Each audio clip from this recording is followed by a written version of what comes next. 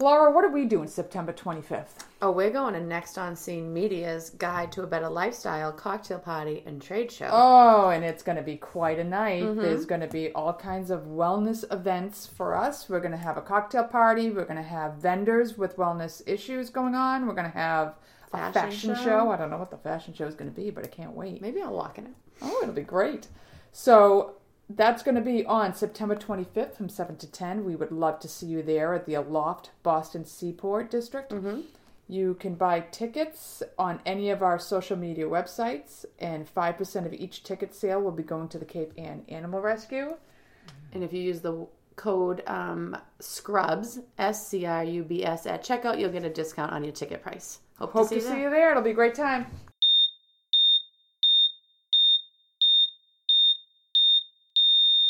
Hello, everyone. Welcome to yet another wonderful episode of Scissors and Scrubs. I'm pretty sure we're going to make this one a two-parter. Yes. It's going to be a crazy good episode. We're going to enjoy it. A lot. Yep. Before we get into the details of the episode, I just want to cover, we just came off the vaccine episode, which is strangely silent. I'm not hearing a lot on that episode, are you?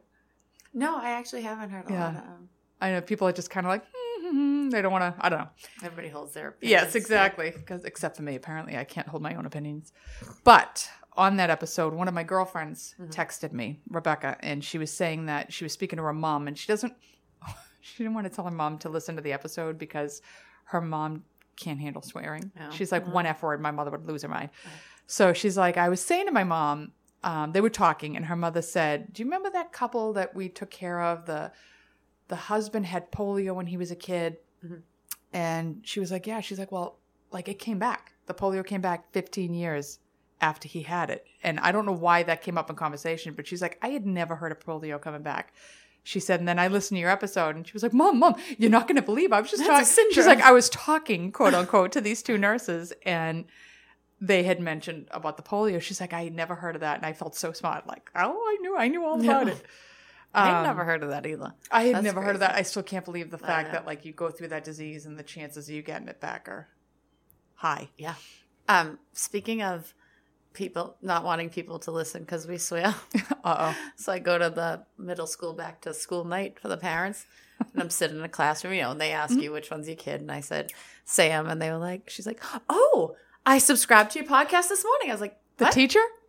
I was like, what? Oh. And she's like, yeah, he told me. I was talking to them. Like, Sam, I get up, I listen to a podcast, and Sam says, oh, you should listen to my mother's podcast, Scissors and Scrubs. And she's like, so I subscribed this morning. I was like, oh my God. And I'm covering my face. I'm like, oh my God. And now I know like a few of the parents in the class, and they're like, what? And I'm like, oh. Oh, so they didn't know you were doing this either. I think, no, Sam had also told them, but they didn't know if he was serious or not. So. Just making this shit up as you go along. So I was like, okay, well, this language, so maybe don't. It's explicit. Don't judge me on that, She's like, oh, no, I don't care about that. I'm like, okay, make sure there's no children in the car, baby. All my girlfriends are like, yes, I can listen to it, but I don't listen to the car with my kids. And I'm like, oh, really? Because my kids listen to it. I mean, my kids have heard it. I'm a bad mother, though. We already know this. They hear us talk all the time. Mother of the Year is not the award I'm getting. No. So I'll be judged on that now. Well, hopefully she'll like it and tell all our teacher friends. Because, technically you do learn something. Every time. Technically. Yeah. So this episode, I am super duper schmooper pooper excited about. Because we're huge Mindhunter fans. Yes. We're huge true crime. Like true crime. We bonded over true crime. Right. We really did. So if you have no idea what Mindhunter is, it's a series on Netflix, and it talks about the beginnings of criminal profiling, with the original criminal profilers, John Douglas. Is it Ron Ressler? I know the last name's Ressler, but I always want to call him John, Ken, Joe. I think it's Ron Ressler because I think he has one of those like my name. And Ann Burgess, Professor Ann Burgess. In the show, their names are different, and Professor Ann Burgess, the character of Wendy Carr, is based on her. And she's just awesome. She brings organization to... in like scientific method. Right. So that... to the profiling. The profiling they're doing can actually be studied in a right way, because you can get all these interviews, but you have to have standards of why things are done. I don't know, quantitative study. Yes. You need to be able to do quantitative studies. I don't even know where I just pulled that out of. That was, But I'm I surprised. pulled that I'm out. shocked and surprised. Nursing 101 way back. So we got to interview her. Ann Burgess. Our silent, sometimes not so silent partner, Mike, was like, listen, you guys should interview her. And I was like, yeah, she's going to talk to us. Yeah, okay. And we were all like, well, you know what? What's the worst that she's going to say? No. So we emailed her. She said, sure, come on in. And I was like a kid at Christmas going into that interview. It was awesome. So she is quite a woman to meet. And I could have stayed with her for a good 3 years and just picked her brain about any serial killer she's ever talked to in her entire life. So the interview is kind of like the podcast. It goes all over the place. We start with her nursing career. We talk about the Atlanta child murders. We're somewhere in the OR with abusive doctors. We're all over the place. I found the interview very interesting. I played it for Brian, and he doesn't have much of an attention span. He loved it. So, I thought it was interesting. right. So I'm going to give you a brief little thing. She really goes into more her history of how she got into it, but I'm just going to give you a little brief history on who she is. Then you can listen to the interview. And then we're going to talk about, I don't know how much you guys are going to like the cases we talk about. We're going to talk about some of the cases that she helped profile and set protocols for. So Ann Burgess has her doctorate in psychiatric nursing from Boston University. So she initially went, I think, to the University of Maryland. She's going to tell you in the interview. Yeah.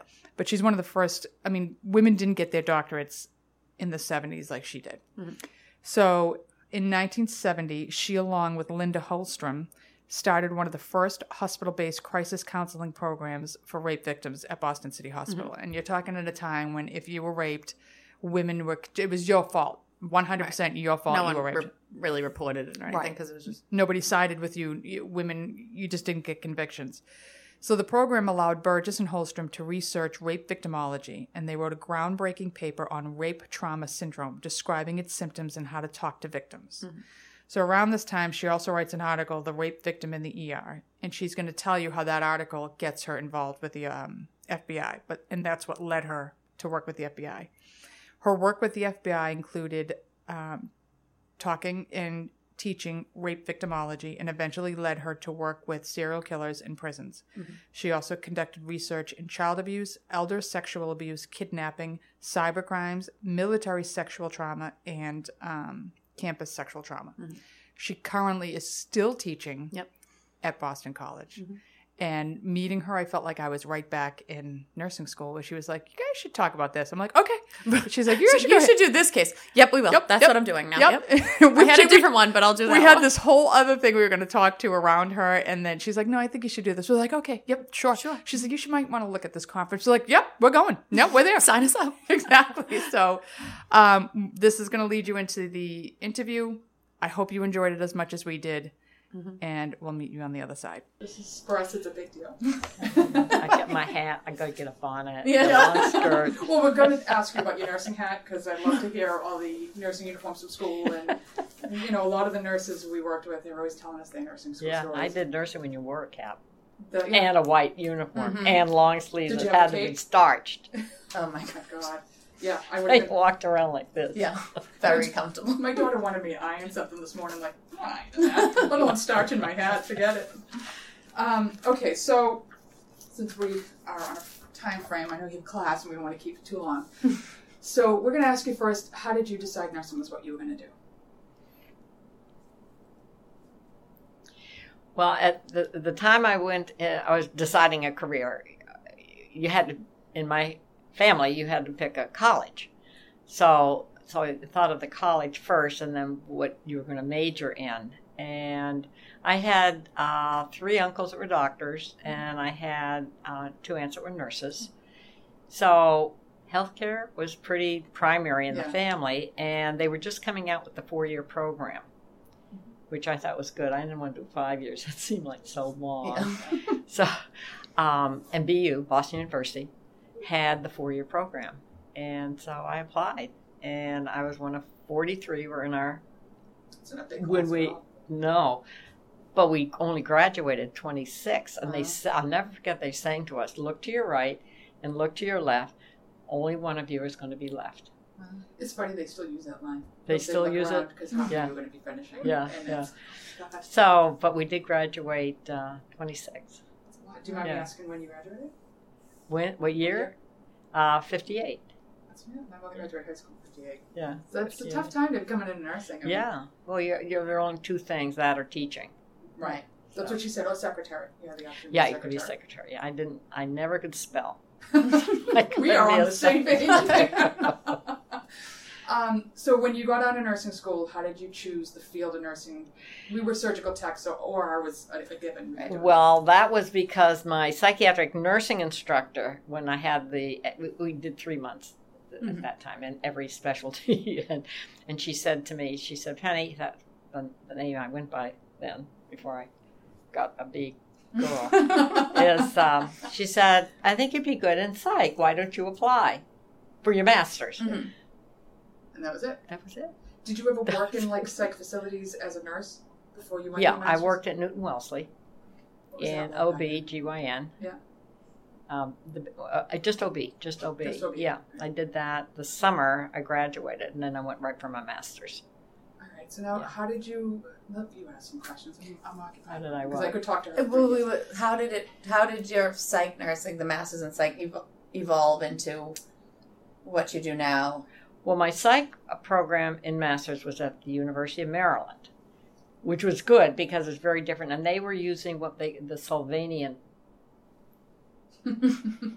theory, I guess is what you'd say. In Massachusetts, it was all psychoanalytic. Mhm. So I was really steeped in the psychoanalytic.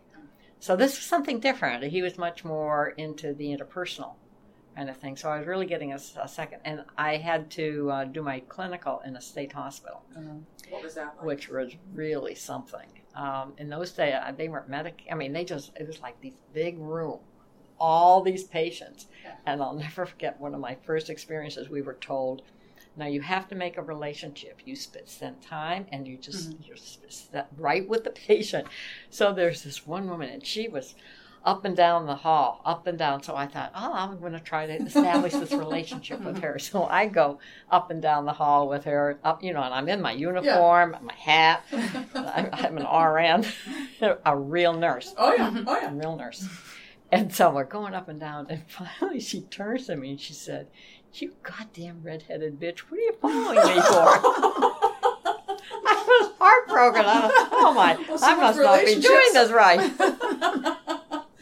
So when you were in those facilities, did you see treatments back then that you think like, I can't believe we did that to people? No, I didn't see any treatments. Or what was the? They didn't do anything. They just looked at They just would. housed You went for your medicines. You had to go to the nurse's station and look at your name. And I don't even think they checked name tags, and just give them a handful of pills. Yeah, this is a state hospital in Maryland. Yeah. I mean, So those facilities, you no, see but them and it's just if you're thinking about like the water therapy that they would do, they put them in these baths. I didn't see any of the that. ECT And treatments, all ECT, that. they had it, but I didn't see it. Yeah. Yeah, and they were starting to do away with it. I always wanted I don't to do think psych nursing, but I was in with like a 6'4" guy. I was like, "Yep, talk to this. If he Yeah. loses it, I'm done." Yeah. How did that evolve into you working with the FBI? Okay, so I got my master's, and then I came back to Boston. My husband was in the service. He was a ROTC. Mm-hmm. So he did his thing in the Air Force. We came back to Boston because he got a job.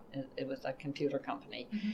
And I wanted to get my doctorate. Now, this time they had this new doctorate program. You just hitting it right at the right At time. Boston University. And so they had hired me to do some part-time work at BU. And in the process, the dean says to me, "We got this extra stipend. You want to come for your doctorate?" Done.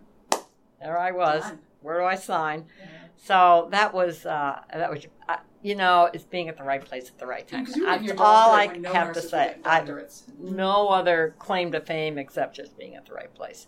So anyway, But you took advantage of it too. yeah. You knew. I could have said no. Yeah, you took advantage of it. So, but that is where it was. June Mello was the theorist behind it, and she had this. You had that relationship again to form with the patient, and to take these terribly psychotic patients and bring them out.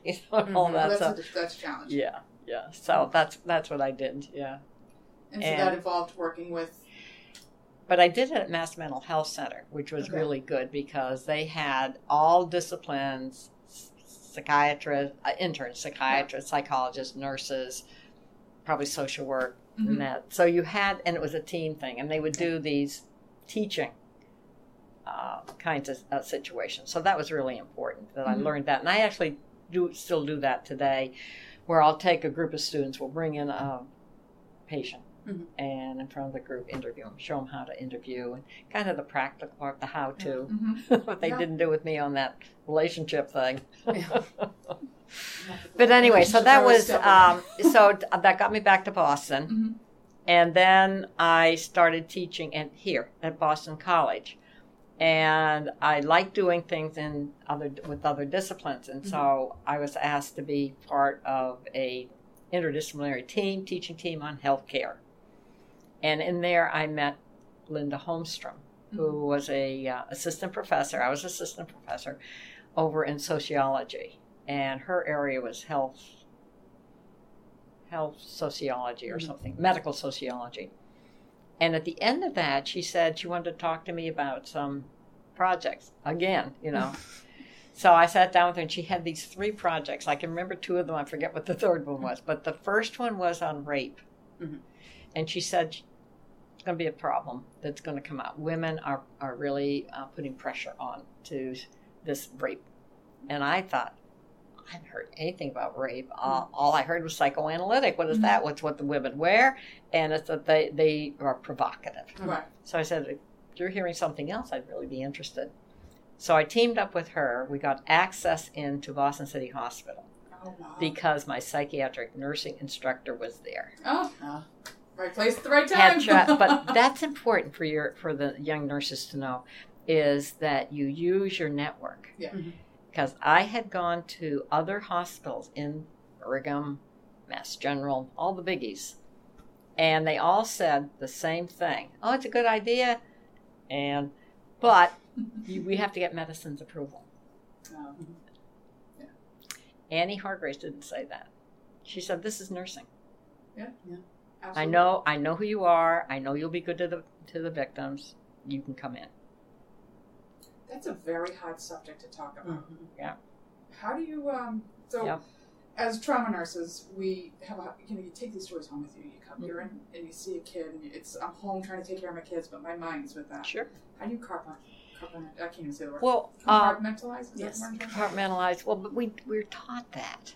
We're taught that in just our basic. I mean, you go into an operating room, my goodness, you see all kinds of horrific things, I'm sure, and yet you do your work. So you compartmentalize. We use a lot of humor, though. Like even when we're in the thick of it. We use humor too. We're dropping. And people who aren't in the field don't understand that, but we're cracking jokes, and it's the only way sometimes I can release it. Well, the FBI agents do the same thing. You go into John Douglas's office, and he's got a skull sitting right here, and he's watching to see what you're looking at, and if you're going to say anything. Your reaction. He also has a blue tulle evening gown hanging from his coat rack. I want to know if he wore it around everyone. Or who wore it. Yeah. And you know what the joke was. You can just figure out who was head of the FBI. Yeah. I thought of that. But I mean, those are just some of the things. And that you have to have humor. And the work they had looking at these crime scenes. I can imagine. I can't imagine, especially with children. To answer your question, I had seen so much in nursing that looking at a crime scene is like you looking at somebody coming into the operating room. For me, I think it's the stories, like to hear the woman, the rape victims, like what they went through, and then nobody believes them, or it's what you were. Well, that would make me angry. See, that's what you get energized and. We saw 146 people that whole first year. We were called in every time, and we were working full-time jobs. Right. So, a lot of times, you're kind of groggy giving a lecture because you've been up with the victim all night. But we weren't seeing any results. We weren't seeing any. There's no changes. We had a handful of convictions. A handful. That's just on one hand out of 146. So to get me down to the FBI came about because all of a sudden the convergence of the women's groups were putting pressure on the congressman to do something about it, and that's where the rape crisis centers were starting. Okay. And they had in those days, I didn't sit in on any, but Linda had what they call consciousness raising. And you'd go to this meeting, and it would be all kinds of women from all walks of life. And they would just tell these stories that were horrific stories, and it was really generating. And so they're saying, what can we do? Well, they said, well, police have to do a better job. So police were getting pressure. They were putting pressure on Congress. That's the only way I've realized that you get a lot of response out of the really higher ups in the government. And so William Webster was the head of the FBI. And he started hearing this, and he said, we got to do something. FBI trains law enforcement. Okay. So they were, the FBI Academy, which was kind of a new group, got the orders that they had to have rape, child abuse, all of the interpersonal crimes. And so they didn't know anything about it.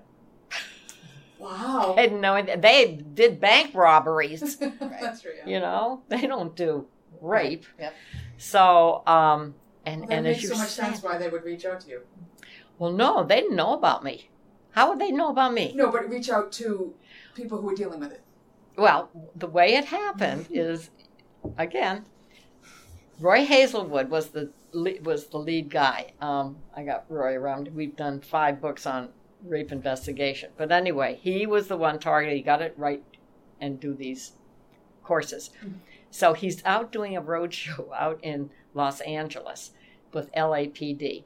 And after the classes, they're sitting around the Rathskeller having their beers. And he said, I just got this assignment that I have to teach rape. And who knows anything about it? And so this one detective, Rita Connect, raises her hand. Rita was an RN and a detective. And she said, I was in the ER this weekend working, and I was looking at the American Journal of Nursing. And by golly, there's an article there on the rape victim in the emergency room, our first article. Mm-hmm. And she said, I think the nurse is on the East Coast. Why don't you look her up? So I'm sitting in my office one day, and my little research assistant's knocking on the door. I said, Anna, I'm busy. She said, got a phone call. I said, take it. She didn't move. Anna. She said, it's the FBI. Mm. And I thought, oh my God, what did I do? What did I do? My income tax. What did I do? And it was the FBI. Have you ever gotten a phone call from him? No. I never do. Well, I'll tell you. This is Special Agent Roy Hazelwood from the FBI Academy. Are you Ann Burgess? Oh, God. Yes. Are you the Ann Burgess that wrote the... Anyway, and they have this... I know they sit with a script. Yeah. Oh, so you see to do this. And so that they would, they invited me down to lecture. Wow. I've been lecturing on others, and I thought, well, why not, So go down to the episode. So that's what actually started. And so while I was down there, I met Hazelwood, Douglas, and Ressler. And by this time, I credit them, they had been told that they needed to do research. And if you watch the Netflix series, that's actually true. They come up, Douglas and Ressler come up, and I meet with them. I was at BU at the time, and talk about, and I said, you really got a book here. I mean, it was incredible what they were doing. Mm-hmm. And going into the interview. So, but I said, it's got to be professionalized. I mean, you're just going in and sitting down and talking to them. You're not taking notes. You're not doing it. I said, you've got to make it systematically, data, et cetera. And so that's how it really, that's true. That's how it got started. And so I helped them write lots of the... Were you able to go in and do any of the interviews with him? Well, not at that time, because you couldn't tape record on their 36. They had done a bunch of them. But what I did is I gave them 57-page survey, data sheet. So they had to go in and fill that out, and they had to go through the records so that we had to double check. It wasn't just, well, tell me what you did. Right, They really had to back it up. So they had crime scenes, they had psychologicals, and I have those, a lot of those files. What we did tape record are the profiling group. See, this was the start of profiling. Yeah. And we Just wanted to fascinating. see if we could write that up and explain it so we could be taught. Mhm. So we did tape record. They would tape record, and we got those all transcribed. I've done nothing with those. Those haven't been. If I get to it, I hope I've got one case ready. But that was the. So it was really twofold. It was to do the 36 killers, which we had the patterns and motives, only sexual homicide. So they gave you a list of 36, or these are the 36 you guys put together? Oh no, there was about. I looked at. I still got all the data. It was a list of about. I want to say about 80. Some of them were mass killers. Some of them were. But we wanted serial sexual. Mm-hmm. That was the no apparent motive. They couldn't figure out the motive, and we Okay. knew that had to have some sexual A reason part to it. yeah. Yeah. So because of my background with the victims, see, they if you notice, they start out with the victimology. Yeah. They know that's the most important part. I mean, it's fascinating. And It's fascinating. yeah, I so that's how it all That's it. started. Yeah, the rest is history. Yes. Now you're teaching forensic nursing here. Yeah. That's quite. When I went to Penn, I was at Penn for 17 years, and I started all of the forensic pieces there. We did victimology, forensic science, and forensic mental health. And then when I came here, I just picked it up again. Are you having a lot of nurses in the program? Yeah, but it's open to the whole university. Again, I want the nursing to mix in with other disciplines here. So we have management, we have all of Morrissey, all of the arts and science, and it's good. It's a good mix. Yeah. It's fascinating. Yeah. I could probably talk to you for the next 40 years about Yeah. this. So what I'm doing now is talking on Mindhunter. I've just analyzed. We had 36. I found data on 14 that they had dissected or dismembered or mutilated their victims. So the question is, we murdered them. Why did you go the one extra Right. and have to go I and mean, Kemper was a chop little them up? disturbing, I'm not going to lie. That's Yeah. what he was doing with his mom. Yeah, he I'm didn't so do it to his grandparents though. Isn't that interesting? Yeah. Yeah. I finally figured out the gun. I mean, it was no big thing, but the gun is. He loved his gun. When he went to his grandparents' farm, he got a .22, and he was supposed to just shoot gophers Right. because they have gophers in North California. And that's when he comes back, and because I just read the transcript, the grandmother, her name was Maud, had a 17-acre It's the name. farm. I know, and she was proofreading, sitting at the kitchen table, proofreading her children's book. Oh, wow. And he comes in, and he's got that strange look on his face. I don't know if it's the believe it. glasses or the eyes, but I know, he Yeah. is strange. And he says, I'm going to go out and shoot gophers. I'm going to go out shooting. And she said, you better not shoot birds. He goes out the door, he turns around, he shoots her right in the back of the head. why? Shoots her 3 more times. She told him not to do something, and he was just, yeah. In mass murder of my And then mother, kills the grandfather when he comes home. Mhm. But then it's fascinating how he was at the facility and he totally buffaloes them. He was at a Tascadero. Yeah, he was their little psychology intern. And then he's out at 21. Yeah, but you got to look at that. It wasn't the psychologists that said, they said he shouldn't be released. It was the state. Yeah. He was a juvenile. Yeah. Makes sense. I mean, I think they could have kept him in. Then he goes on with the 6 others, and then the mother felt that the mother was the key, but her friend. So it doesn't make sense. Yeah, no, it doesn't. Doesn't make sense. And then when he gives himself up on one of the tapes, he says, it's a good thing because I was just thinking about mass shooting, just going out and killing people. So he's going to be a mass shooter. Yeah. Yeah, and I have a quote from another serial killer that said, this is an interesting Was one. it just not enough for them? They felt like they just had to do more? It's what's in them. They know they've got the killing fantasy. They know they're going to kill. This was a kid, he said, I daydreaming all the time. It was on every report card. Why? They never said anything. He says, I would sit in school and think of shooting the whole class up. Mm-hmm. So it's in their heads. Mm-hmm. That's the issue from a prevention standpoint. We have got to do it, and it's in all of these cases. So with the mass shootings you're seeing today, the amount that we're seeing today, what are your thoughts on that? Like, do you think it's a mental health issue? Do you think it's a gun issue? I think it's a head issue. It's in their head. They're going to do it, and they just use the gun as that's the easiest way to do it. It would be something else if they couldn't get a gun. Yeah, they would. We've got those that dismember. Use a knife. We got the gangs that use machetes. Mm-hmm. So it is easy. Very well. Yeah. Oh yeah. So they're going to do it. And it has to be catching them first and finding out what's going on in their head. Yeah. And why.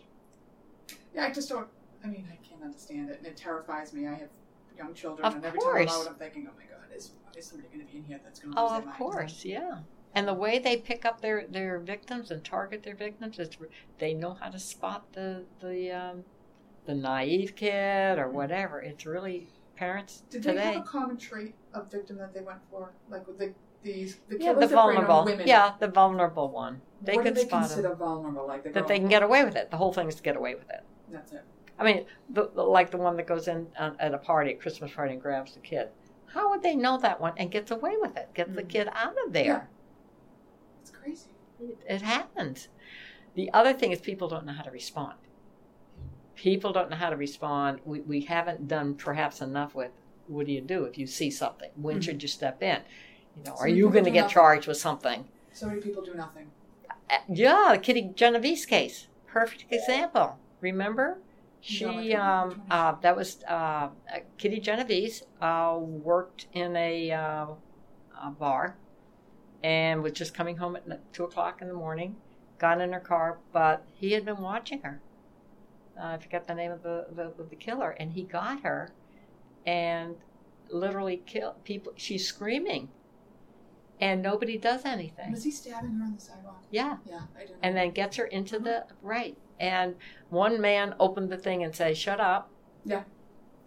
So it's always been called the bystander case of doing nothing. Even when somebody gets hurt.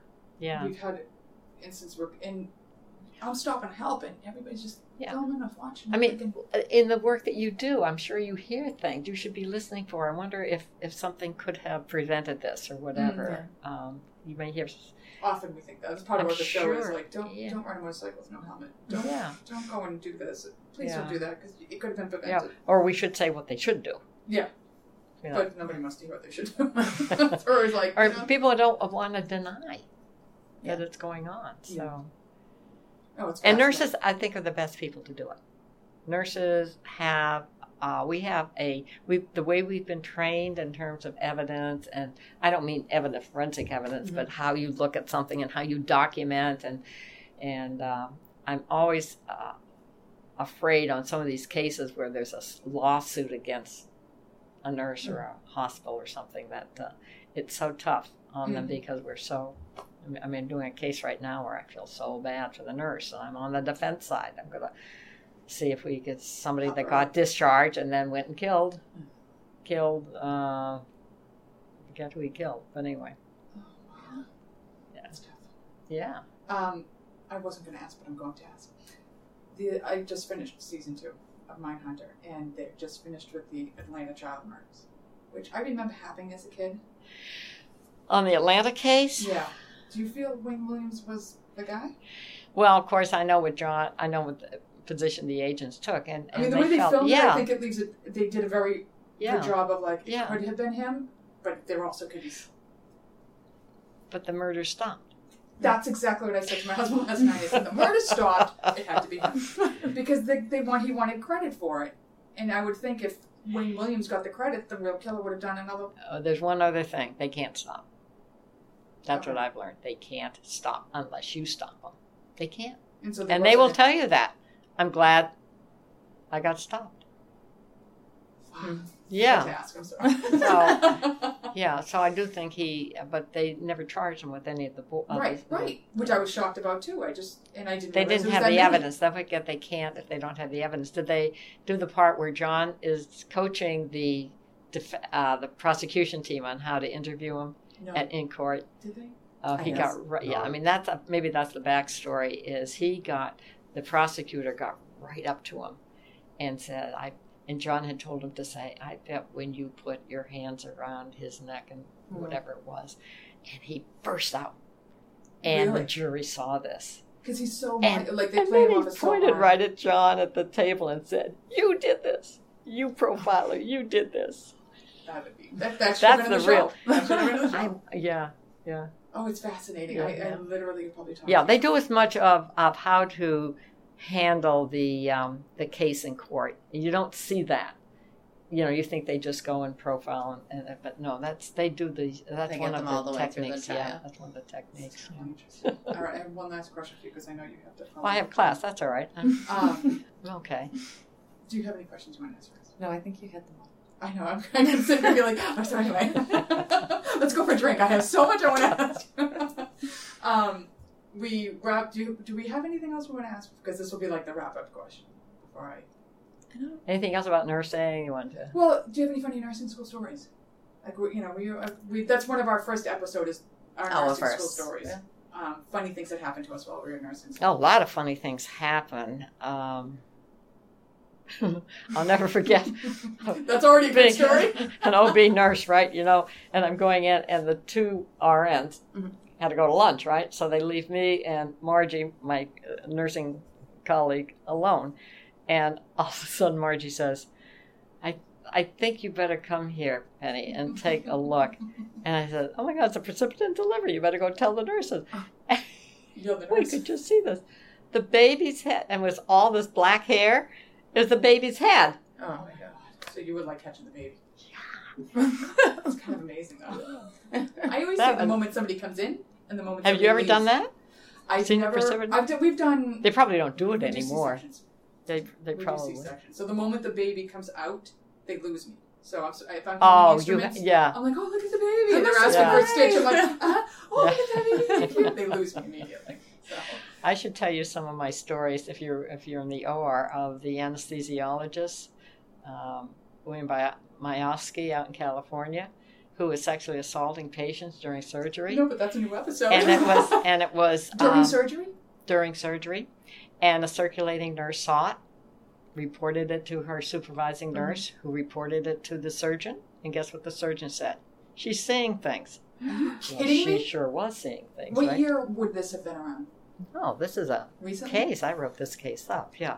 So what happened is nothing happened. Mm-hmm. So the nurses weren't to be dissuaded, so they started collecting the green... the drapes. What do you call it? Drapings. Mm-hmm. And got stains.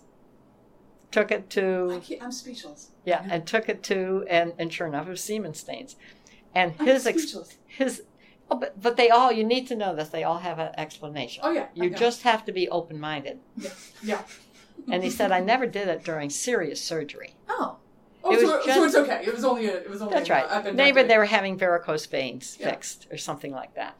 But, and as you described it, I don't think they do this anymore. They had the big screen. No. You used to have just the head showing and the big screen. Mm-hmm. So he's sitting at the head of the patient.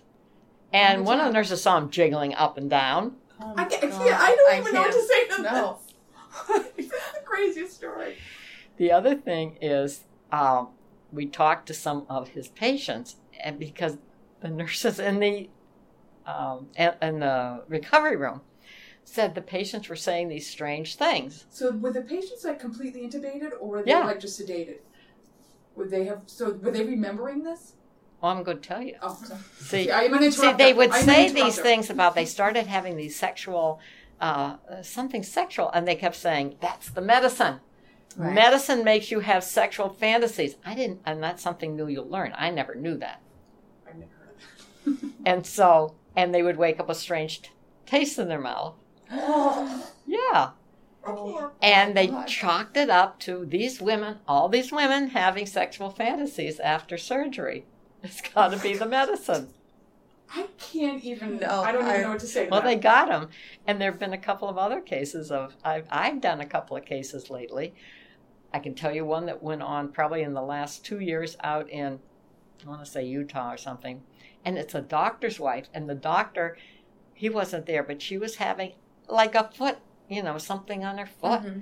And they saw the nurse, the head nurse for the OR, Mm-hmm. with his hands under the drapes. And they finally caught him. And when they did an interview, they said, we've been trying 2 years to catch him. Oh my God. That's so And he was disturbing. fondling them under the... Oh my. This is a recent case. That's so disturbing. I can send you the newspaper account. Yeah. I would love it. Yeah. Because we're going to do an episode on it. This is crazy. Yeah, I can send you the case. I I have mean, to find out. we've seen them. My girlfriend caught one of them injecting himself while he's giving anesthesia, like out. Yeah. We've had anesthesiologists that have just Yeah. OD'd, during a case. But Yeah. Yeah, sexually Yeah. assaulting them. This Yeah, is I'll look at crazy. my cases for you. Oh my But what's God. good about nurses is that they're gonna, like, if they see something that they think is wrong, you're not gonna. That's right. It's like a dog they with a kept on bone, it. like, yeah. They kept on it. Just like this current case, they kept on Mm-hmm. it. Even though it was 2 years, which you'd think is horrible. But people wouldn't have believed them. That's the Right. thing. That's You- the you need proof. problem. It still is. Yeah, you have Mhm. to have the proof. Mhm. It's. I mean, you find like we deal with surgeons all the time. They can be really tough, and so it's usually the doctor's word over the nurse. So you have to have Oh, yeah. proof to be like, no, you're wrong. Well, the Myofsky case is a good example. That is And wrong. he went to jail, and I think he's out now. I'm sure he's out. They probably didn't put him in too long, but he got to a lot of victims. Oh my God. And how do you console somebody like that? I mean, you were at your most vulnerable in surgery. Well, Right. the hospital and the nurses and the doctors all got sued, Oh yeah, thank you. and the hospital lost its license. I mean, I could send you it's We'll take so whatever they you had wanna to send us. they had to recover. They had to recover a lot Mhm. to get out from under that. And the California nurses, I think, did do something. I can't remember. Put some policy in place or something. That's insane. Isn't That's that something? insane. Yeah, Oh my God. yeah. My hospital cases. We were trying to think of cases we want to talk about because Richard Speck's one that I'm always fascinated by too, and he's in season 1 of it.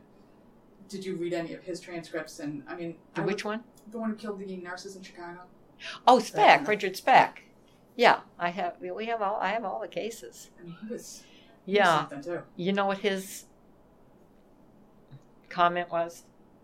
He never was good at math. He lost count. Oh my God. They all. I mean, this is their. I mean, that poor woman. She went back. You never heard from her. She's been on television. Yeah, Has she has been. It's been very interesting. Yeah, because it's been a while. I can't imagine being under that bed. Yeah, and the reason. Yeah, I know, and they're all getting murdered. Yeah. I have all the crime scenes on that one. You know, It and was I don't. awful. Like, it's really easy to sit back when you weren't in the room, but I Yeah. think, like, how there were 8 of you. And Right. you just waited your turn. I don't. Well, they came in one at a time. Don't forget. I don't know the real details. They kind of lived in this house, Mhm. and as they got off duty, they would He come, was grabbing them as they came and in. he got them as they came in. Yeah, they all weren't there. Oh, I thought there was like one group at no, one no, time. no. And then he tied them up and put them in one. And but he raped one, and just killed the others. Unbelievable. Just for no reason. But it was the nurse that got him. The nurse, Armadillo, I think her name was, and she had seen his tattoo. Raise hell or born to be wild. Yeah, it or was something. Yeah, and got out to the media, and the doctor, he tried to kill himself. Too bad he didn't succeed, Exactly. right? But anyway, the doctor saw the tattoo and called the police. And that story- So that was a good example of how nurses do a lot of interesting things. I'm doing at the IAFN a case of a serial killer, and I found the nurse that did on the one victim that survived. He had killed 2 little girls, then he killed a petty officer, and the medical examiner said it was undetermined. She's in her closet, pulled up with a pillowcase over her head, and they tried to say it was undetermined. Who would go into a closet? You put a pillowcase on their head. Luckily, NCIS was involved and got involved. But what the nurse did on the victim that survived is she took the photo, and one earring was off, and one was on, and they matched the earring. I mean, that was great. It is. It's That's just right. It's the And detail. another case it's the detail. Mhm. Another case where on a child that had been buckled in, it was a suit against the car as in a terrible accident. But the nurse took a picture that showed that they tried to say he wasn't buckled into his seatbelt, but he had the belt mark. But the other one on the rape study that I did in those days, they used to do the look under the microscope right there to see if there was any sperm. That's all they were looking for. And one nurse said, I'm going to find one. And she did and made the case. Wow. Found one. Yeah. Awesome. That's all you need is one. Yeah. Yeah. I think nurses approach it in a different way. Yeah. And nurses need to know that their whole background in training is preparing them for whatever field that they go into. Yeah.